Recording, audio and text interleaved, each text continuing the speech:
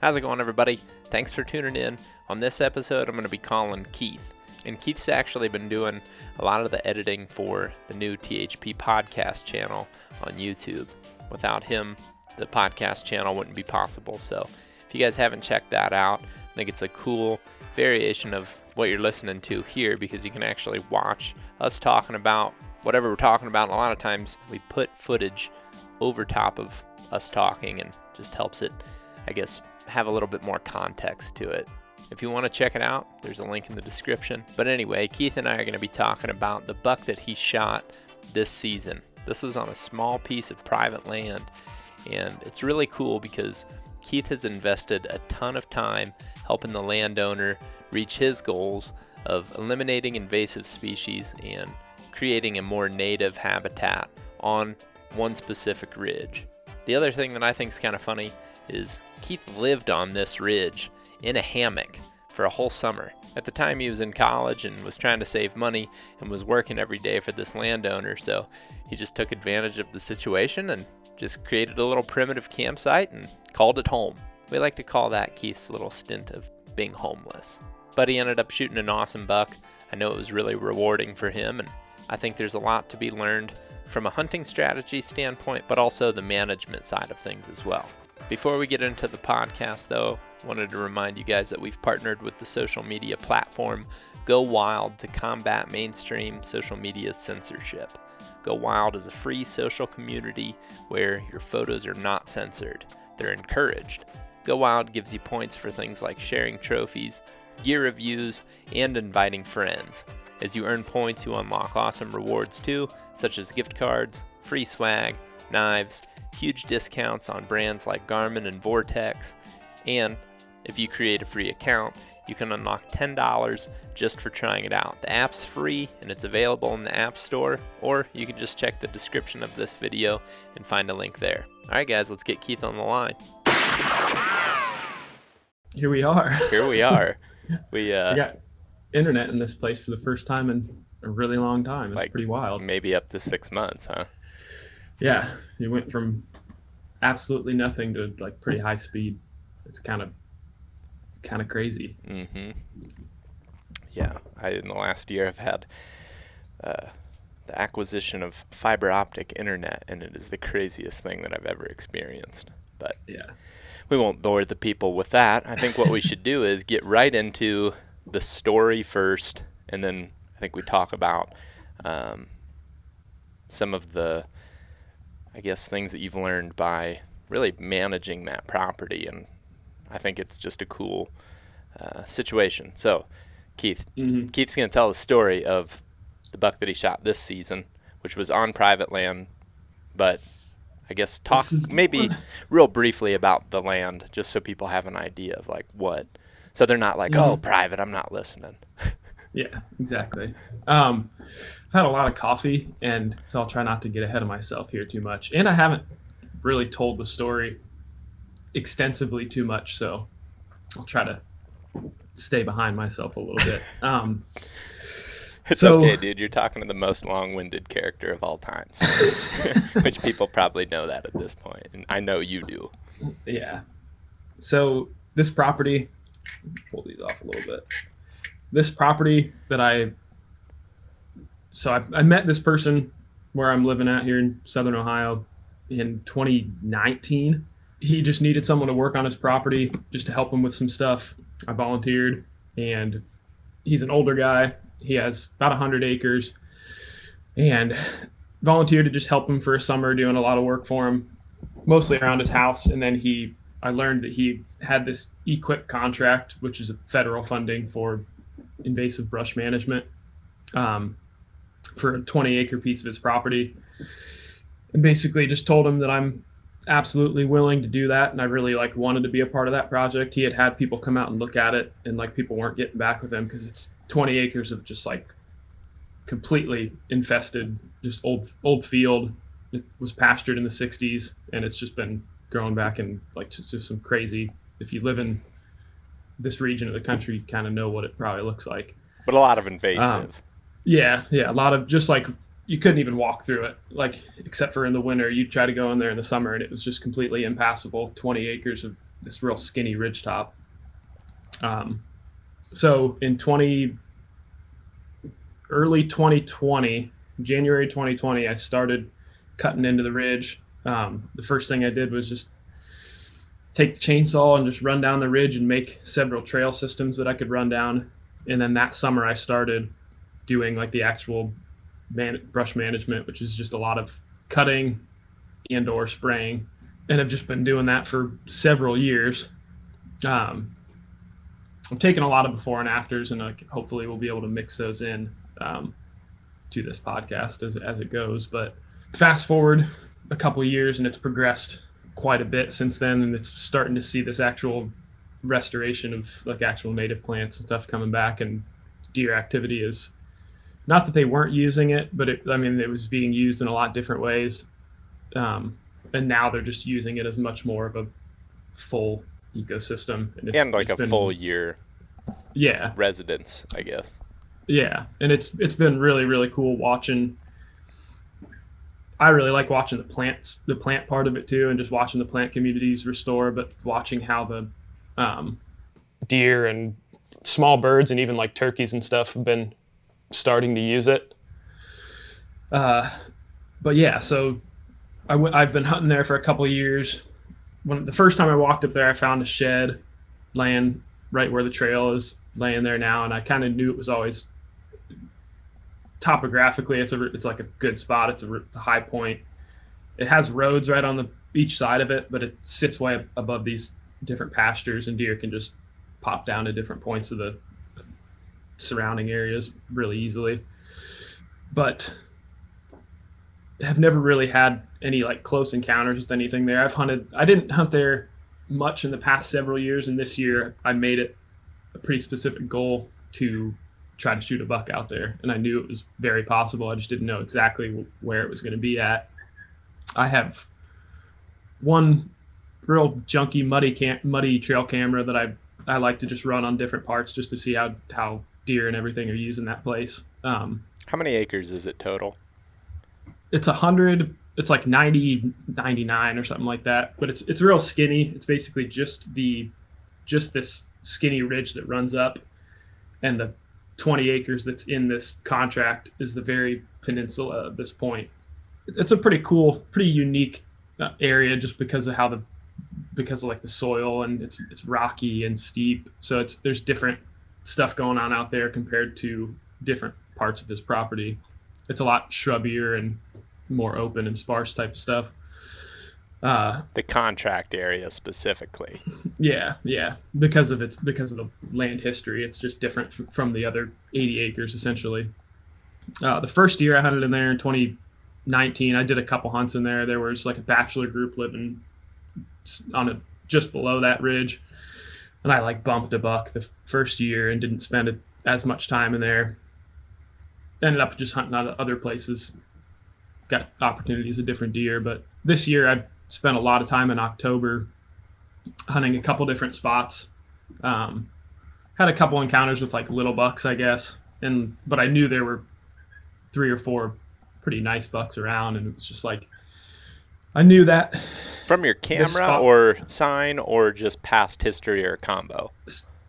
Sign, and then the camera, I had put it on this gas well road that just runs pretty much the entire length of the ridge, and I could just put it there. And a lot of times in October, when buck activity would be picking up, it was very evident that bucks were using the property frequently. But this year I wanted to learn about more so large scale movement patterns, I guess so, and just like really breaking it down more so. But I also knew that because of, go ahead. Question, like when you say they were using the area frequently, I know you say you've got the one, and I know of the camera. It's not a real new technology there, but it's probably not the most reliable thing. But when you say you were getting bucks frequently, is this daily? Like I honestly just don't even have an expectation, like daily or weekly, or how's that look?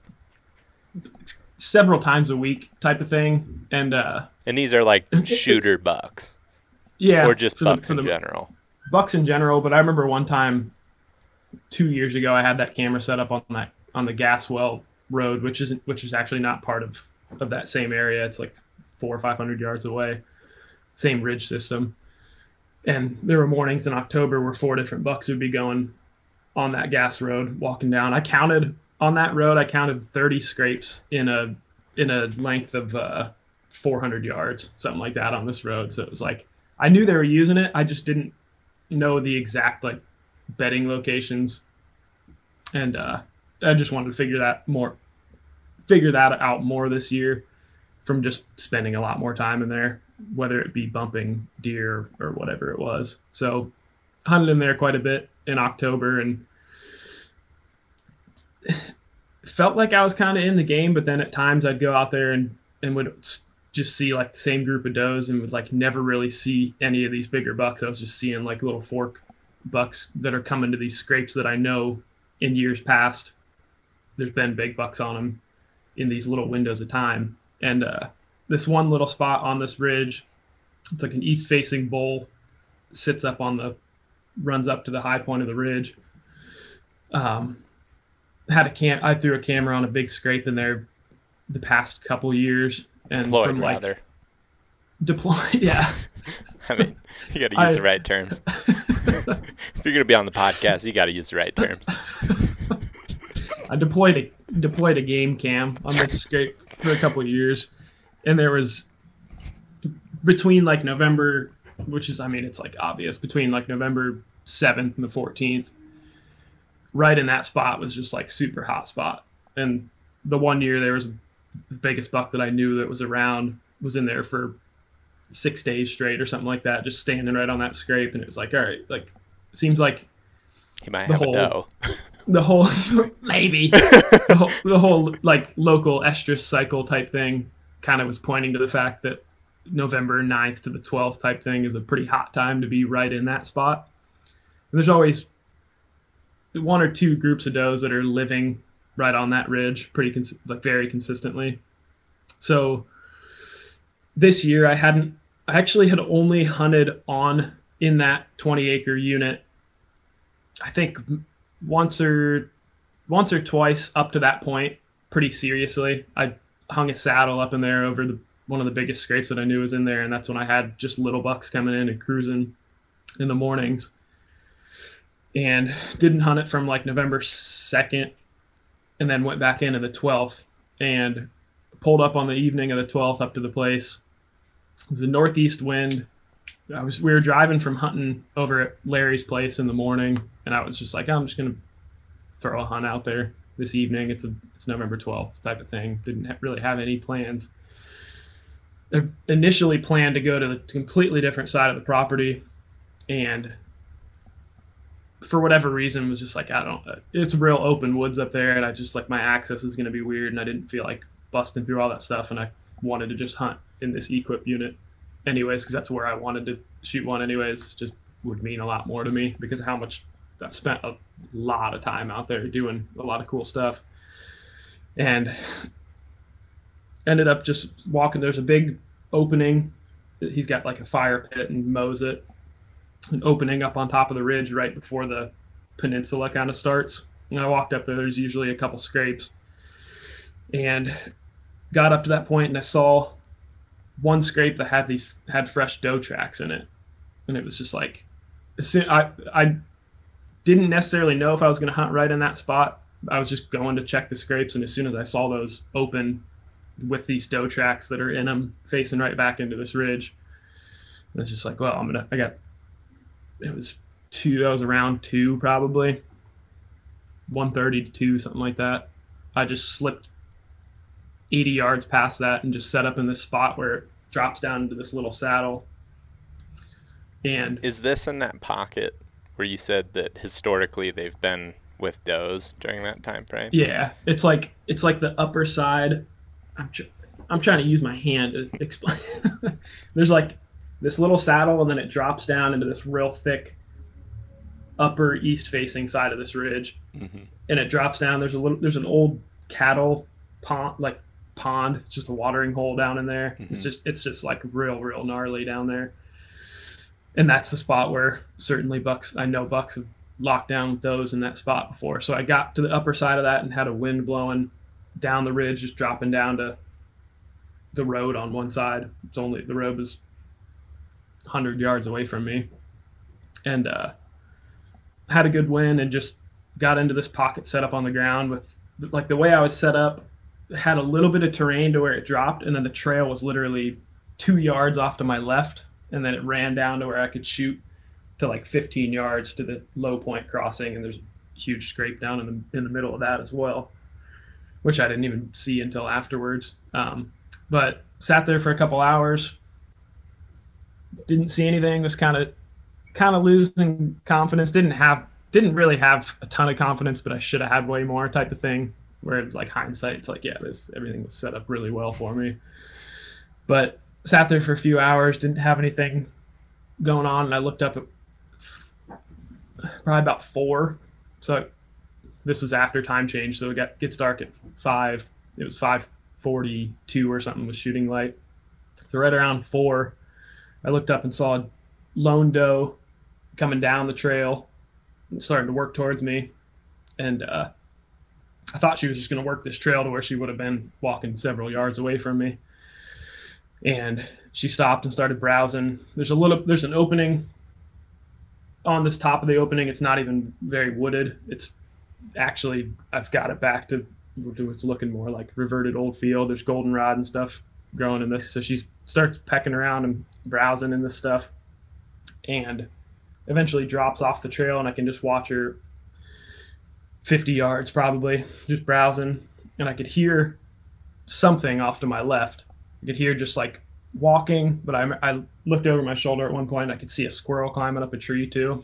And it was just like, might be a squirrel, but I kept hearing it, and it was just in the back of my mind. But I'm watching this doe, and she just kind of browses her way, drops down the trail, or off the trail, off to like this side of me. And eventually I hear what certainly was a deer at this point, where it's just like something crushing up through like the real thick stuff. Mm-hmm. And I look up like just over that little crest past the trail, and I just see like just the top of antlers, this thing. And this buck steps out. The first time I see him, he's already at like 25 yards probably, closing towards the trail. And like, just for the sake of following the correct terminology rule, are you throwing nicknames out there? Are you saying, I know that deer? Or are you saying, there he is, hey, that's him? Or Actually, none of that went through my head at that point. It was just like, it was the kind of thing where it's just like, I knew there were big ones right in that area, and it was just a matter of time before I actually got eyes on one. Mm-hmm. So you see him and you're like, oh, good. It's not him, but it's one of them. So I see this thing pop up, and I'm just like, okay, big buck. And I drew immediately because I thought he was just going to close. How far is he? And I'd have a shot. 20 to 25 when he pops up through that. And I can only see like the top of his head. So I can only see antlers just moving like this as he's coming up through this stuff. And he stops beside this dead tree, and it gets like real quiet, and I can just barely see antler. And I'm also like still watching this doe, making sure she's not like picking me off at any point. And I remember being drawn and could like not see him, but I was waiting for him to just pop into an opening. And then it's just like silence, like nothing was happening. And it was just like, I knew he was just doing the statue type deal where he gets up into that opening and he's clearly with this doe, but not right beside her, just like keeping tabs on her. Then he pops up and just like, it's just dead quiet. So I get weird, like when you can't see them, but you know that they're there. Like there's absolutely no way that the thing could have gone anywhere else. It was just a real weird time for like 30 minutes. I'm sitting here, nothing has happened, but the last time I saw him, he's 15 yards from me. And so I'm just like not moving, just like got the bow sitting, I'm on my knees, got the bow like resting on my knee like this. Doe's still, I can hear her and see her every once in a while, 50 yards away from me, and nothing's going on. And I definitely grunted super softly a few times just to like, but I had waited a little bit because I didn't want to just hammer one right at him and just not be ready for it. I kind of was just trying to read the situation a little more. So I put the grunt tube like in my armpit, like the end of it, and would just like real softly grunt, and like no response or anything. Didn't even hear him like stand up or like move or anything. So I started feeling kind of weird, and all of a sudden in my head I'm like, is there any way he could have like crossed this trail and ended up like down by this doe more? But it's just like, there's absolutely no way. Like, they absolutely can't happen. It'd be 5 yards. I'd see him walk in front of me.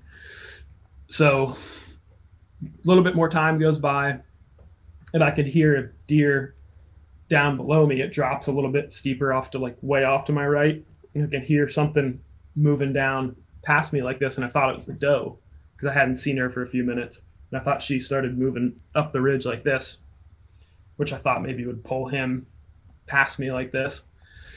And I hear this thing walking, and now there's a deer walking behind me back to my right. So I have something that I know is walking back here. I know that this buck is not moved 15 yards from me or whatever, extremely close to me.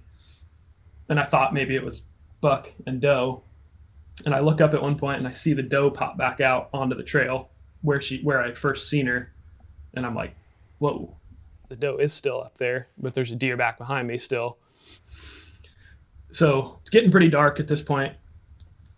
20 minutes till legal light, probably, maybe even less. So like the whole last thing happened in a very short amount of time, but 15 minutes till last light, probably. I tried grunting a few more times. And I had even like done like little, not scraping, but just like trying to be like, just like hooves on the ground. And finally it was getting dark enough to where it's like, I got to just like do something super aggressive. So I grunted and snort wheezed. And immediately this deer back to my right is just like, like coming like right at me. And I was like, okay, that's a buck too. No idea what he was. So it's like, maybe this thing's a shooter, but I'm not going to turn on it because I know this buck that is definitely still right here is a big one. So I'm still facing this thing, and I'm like looking over my shoulder like this, and this buck comes up to me. It's real thick and stemmy. There's a bunch of dead brush and stuff around me. This thing comes up to me and is standing like 8 yards away, like just looking through the brush, trying to find me. And like, as soon as I heard that, this buck also heard that. And that was enough to be like, okay, I'm standing up. To him, it was like, okay, that's a real buck coming at me now. He heard the snort wheeze. He heard something like running up to him. So I'm looking over like this, and I hear this thing run up. And as soon as that happens, this buck up here does like, he had done a couple, like right before that, he had done a couple like real soft, like rolls. Like he was laying down is kind of what I figured out after that. You could tell he just like rolled and would do these real soft grunts. And just something like real soft, like almost, did I really hear that? Like a, yeah, like you, yeah, like you hear it coming from his stomach type thing where it's just like that. Yeah. And ooh, that's this thing runs up, and as soon as he gets like right up to me to where I see him, I'm looking over my shoulder and I hear that thing do like the classic grunt, stand up, and snort wheeze all at the same time. And I'm just like, the one you shot. Yeah. He does all that. He stands up, and I like look back up like this, and he's literally like 10 yards from, like 8 to 10 yards from me, looking straight through me, but like that other buck is standing right behind me. So I have two bucks inside of 10 yards on both sides of me like this. But I'm just like buried in this stuff, and I'm not drawn. I had drawn one time before this when I had seen some movement at one point and drew, but that was all. So I drew 3 times total. But this time there's 2 bucks standing here. It's like 5 minutes from dark at this point, which is like what saved me, was having the darkness as cover. And it's like makes it so much harder for me to see shadows and contrast gets all skewed when you're in a thick spot on the ground. And he's looking at me, and he knows that there's something right there, but he can hear this buck still circling back around me like this. And my wind's going like this, and this buck is back here moving like this. And this buck's up here, and like the wind's just like, it was thermals were pulling down at that point, but it was like thermals were pulling with what the predominant already was. So it was just like staying consistent like that. And this thing stands up, and I turn back and look at him, and I'm just like, oh my gosh, he's right here. And he like took a couple steps, and it was like where I had seen him, and then like a real thick spot, and then there was like maybe an opening right here. And he like steps off of the trail past that, and I just drew down like this and got it up and was just pointing it through like some pretty thick stuff, but I saw this window, and he stepped right into it, and I had to just like shift like this, and the shot was generously 5 yards, and he's standing there like looking right at me, and several seconds I'm holding it there. I'm just like, I don't know if I can like thread one through that, and I like shifted a couple times and got it on this opening, and I could see the white chest patch, and I could see like his face, chest patch, and then like just below it, and I put the pin right below it. I remember just being like, he's so close, like you gotta just do it type of thing. It's like this is your opportunity.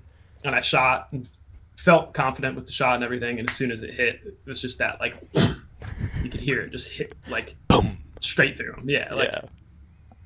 Felt pretty great about it. And he barreled through like crazy gnarly stuff. There's like whole treetops he's just like running through.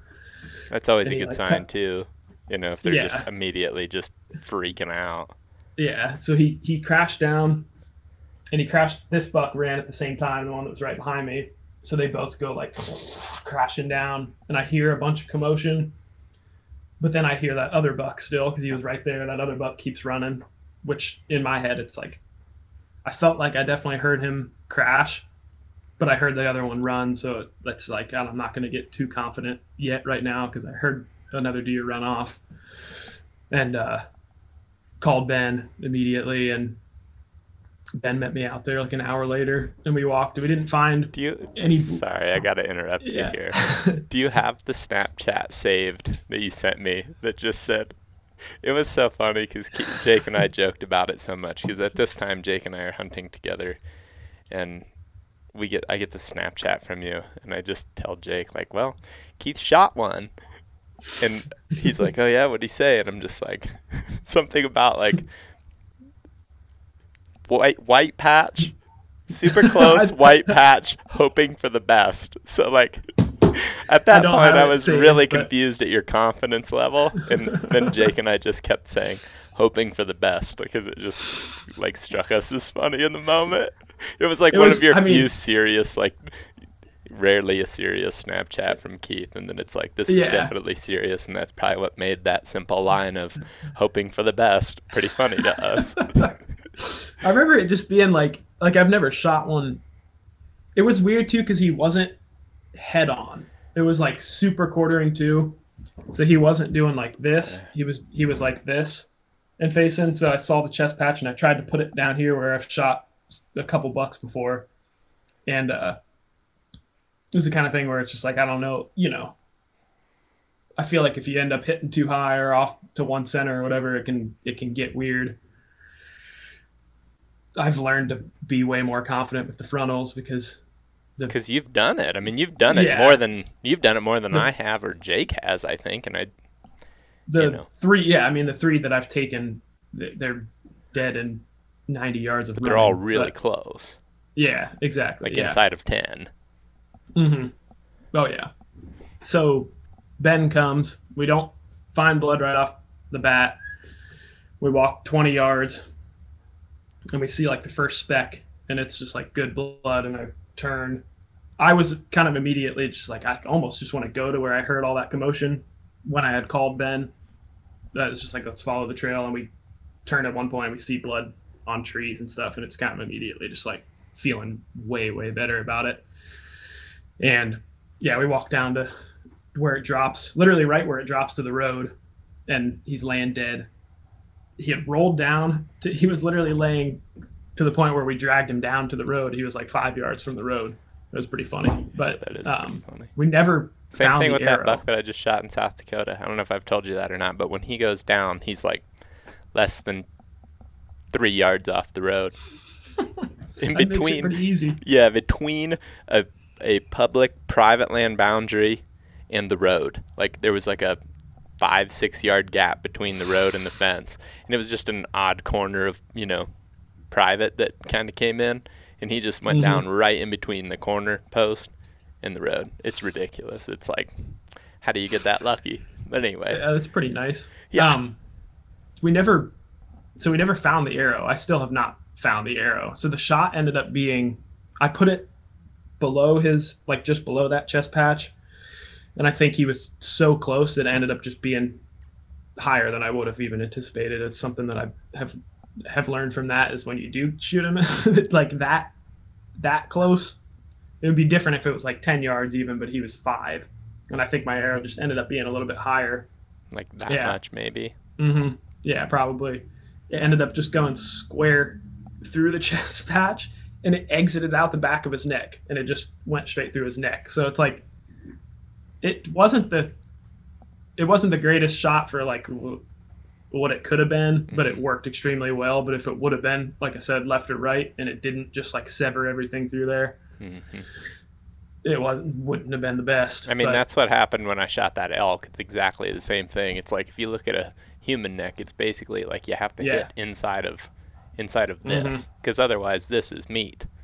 But if you get in there, you're not recovering from it.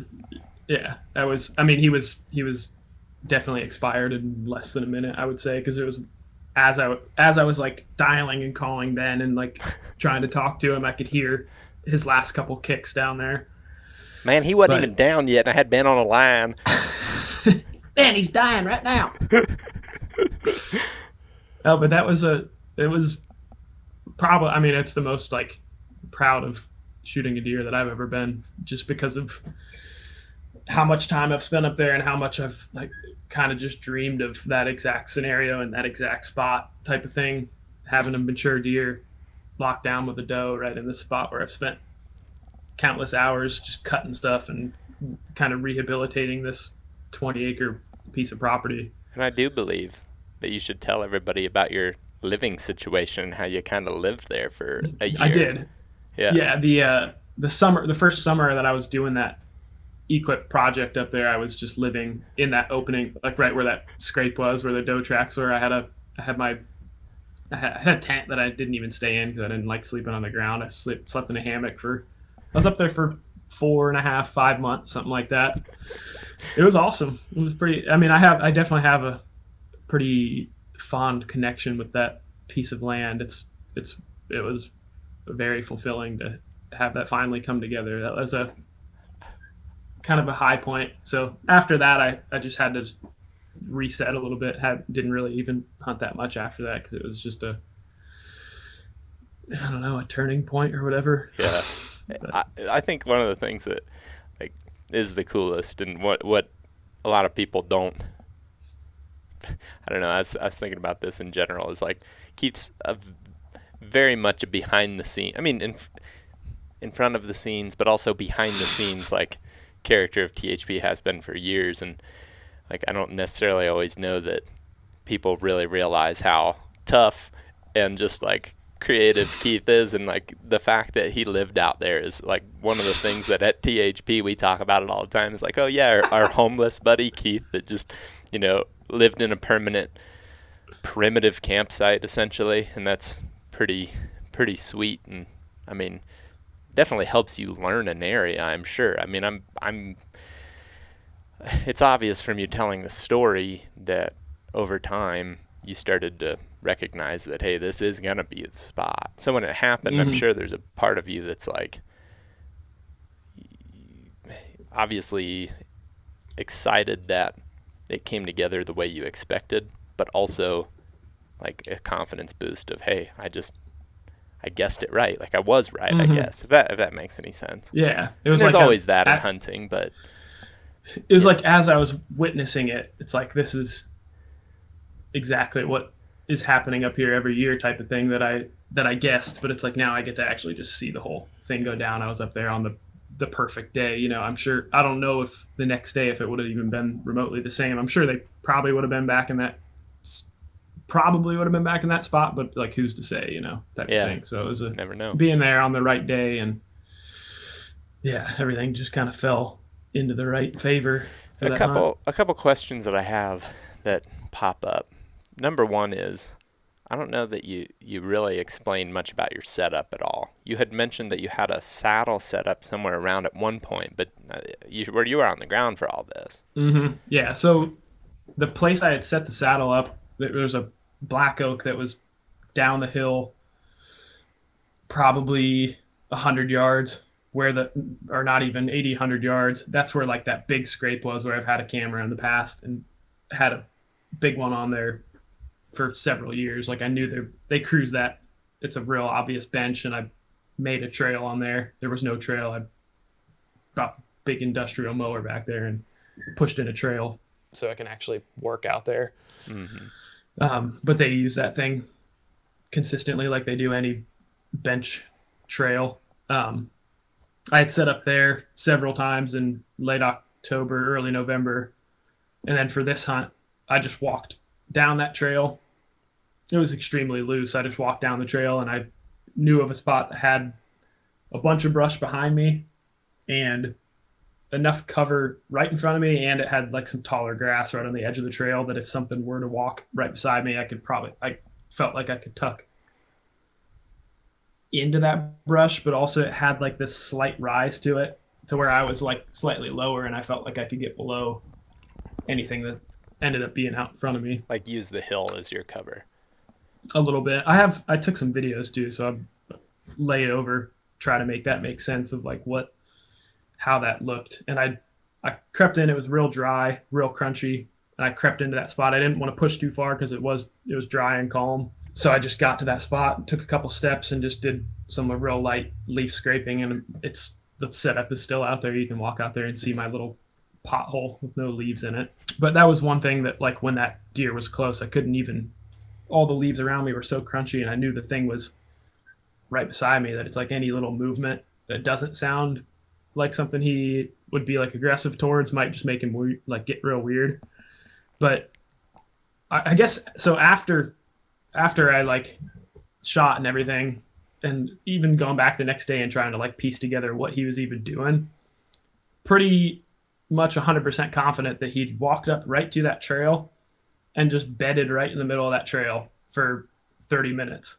Because he popped up, I'd seen the antlers, and then the last thing I saw was like a tuft of grass on my side of the trail, like 8 yards from me, just go like this, and then nothing from that point. So it's like, I'm pretty sure he just got to that trail, stood there for a long time, and then probably just laid down because that doe was right within sight of him. And that's why he really didn't have a reason to necessarily like stand up and check anything out. He's like right in that spot where he can just watch that doe and be checking out everything that's going on until a buck runs up to him and actually, you know. Do you think that he could have just assumed you were another buck laying there the whole time? Potentially, yeah. I mean, it seemed like there were probably several other satellite bucks that were, I would imagine, pestering him for several days right in that spot. So it probably wasn't anything too off to him to hear a light grunt and hear just like some movement and stuff like that. But I think that buck running up, like hearing me snort wheeze and then hearing a buck run up at him like that was enough to get him to stand up and be like, whoa. Yeah. It was probably the wildest rut story that I've had. I remember when we were doing that, like a week before that, we did that Rut Stories podcast together, and that would have been my story had that happened. That's awesome. Yeah. What are some of your biggest takeaways as far as just overall picture? I mean, anything from habitat to, you know, the setup, shot, all that stuff. What are your biggest takeaways? I think, I mean, from the habitat side of things, I like just doing that massive large scale disturbance like that for like several years in a row, and just doing this whole reset to like the taking the entire invasive shrub layer out, which is what the entire shrub layer was, and introducing plants that are growing on the ground, like things that are giving deer a reason to be there for a lot longer rather than just going to the security cover. It's just essentially you're taking what was previously just a bedding area that was security, like you said. Mm-hmm.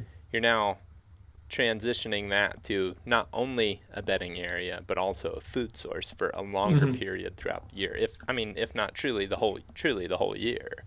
Yeah, it's just introducing that something that they didn't have within that spot that gives them a reason to be able to use it year round and throughout the day, but it still has the security cover aspect to it because there's still slash and all that stuff that's created from doing that disturbance.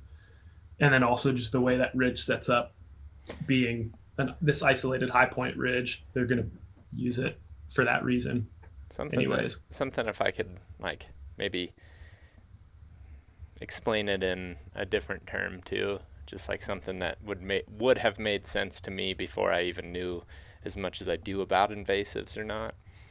Like when we're talking about this, when we talk about the invasive plant base versus the native, if you were in there scouting or hunting, it's that place where you go into it and it's like, man, there's a lot of thick in here, but you can just tell that the deer don't always use it, or from past experiences maybe that like they always go in there during gun season, but otherwise they're not really in that spot. Maybe a couple of does use it as a bedding area, but it's not as a, and the reason that we talk about this so much, and like a lot of off-season stuff coming up, I'm sure we'll talk more about the habitat stuff, but the reason we talk about this is you can really maximize your carrying capacity, and ultimately that's going to bring bucks. I mean, you hear whitetail hunters talk so much about food sources, but like this is a permanent food source. While it's not a food plot, this is something that holds deer all year, and you can actually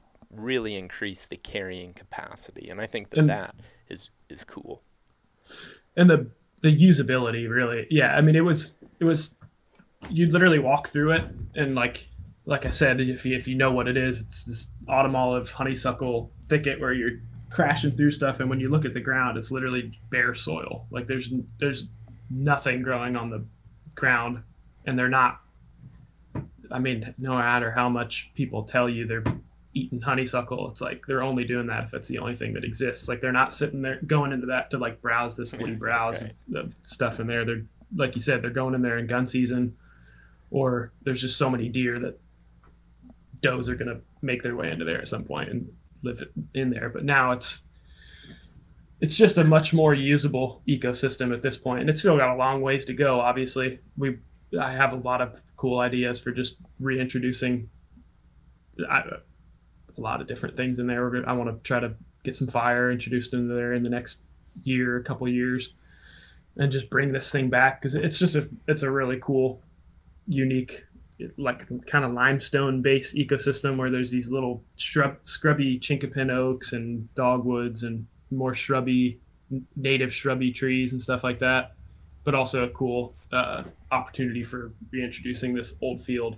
reverting field habitat where there's a lot more food and stuff like that for them. Yeah. Any other takeaways? The one thing that I was going to say is that seeing those doe tracks in the scrape, that was something, like as soon as I saw that, it was, I mean, you see that every once in a while, but it was enough. It was like, it's November 12th and there's this big open scrape, and it looks like a doe has just been walking around in here, and like pretty great sign that there's probably just a hot doe that's using this ridge going right out into this spot. There's nowhere else. Do you have pictures or video of that? I don't think I do.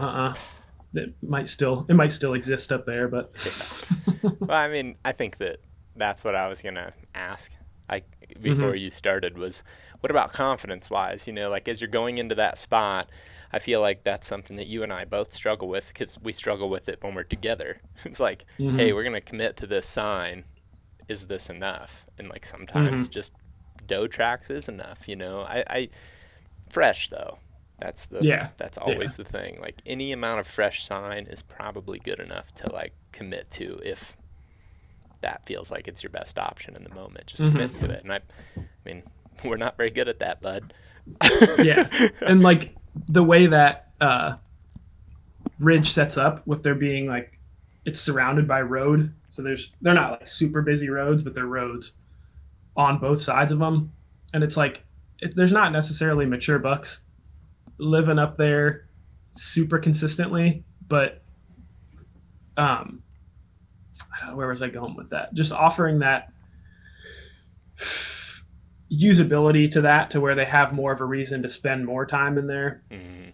And like, I guess I was going to talk about just the confidence portion of it. Is like the roads have always thrown me off, where I think when I was going in there, it's like I could go back to this isolated section of the property where it's just away from roads and activity, and I know there's been deer activity up in there, but I'm going to go check for extremely fresh, hot rut sign in this spot, and if I see that, then I can feel confident enough to hunt in this spot and feel like there might be a mature buck in there, and not just the same forkhorn doing rounds on that ridge. And that was the case. Cool. Well, yeah, I have to go because I got to go to a physical therapy appointment.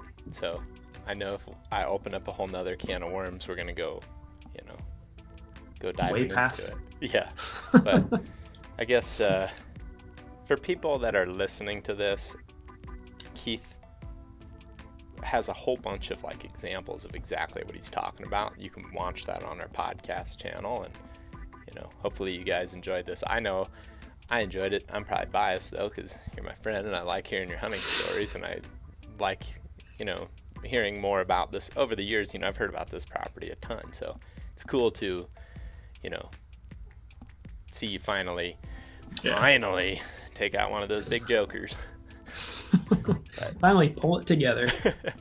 But thanks everybody for watching and listening, and yeah, we'll catch you on. And thanks Keith for coming on and telling your story, brother. Telling my story. All Appreciate it. Yep. See you, everyone.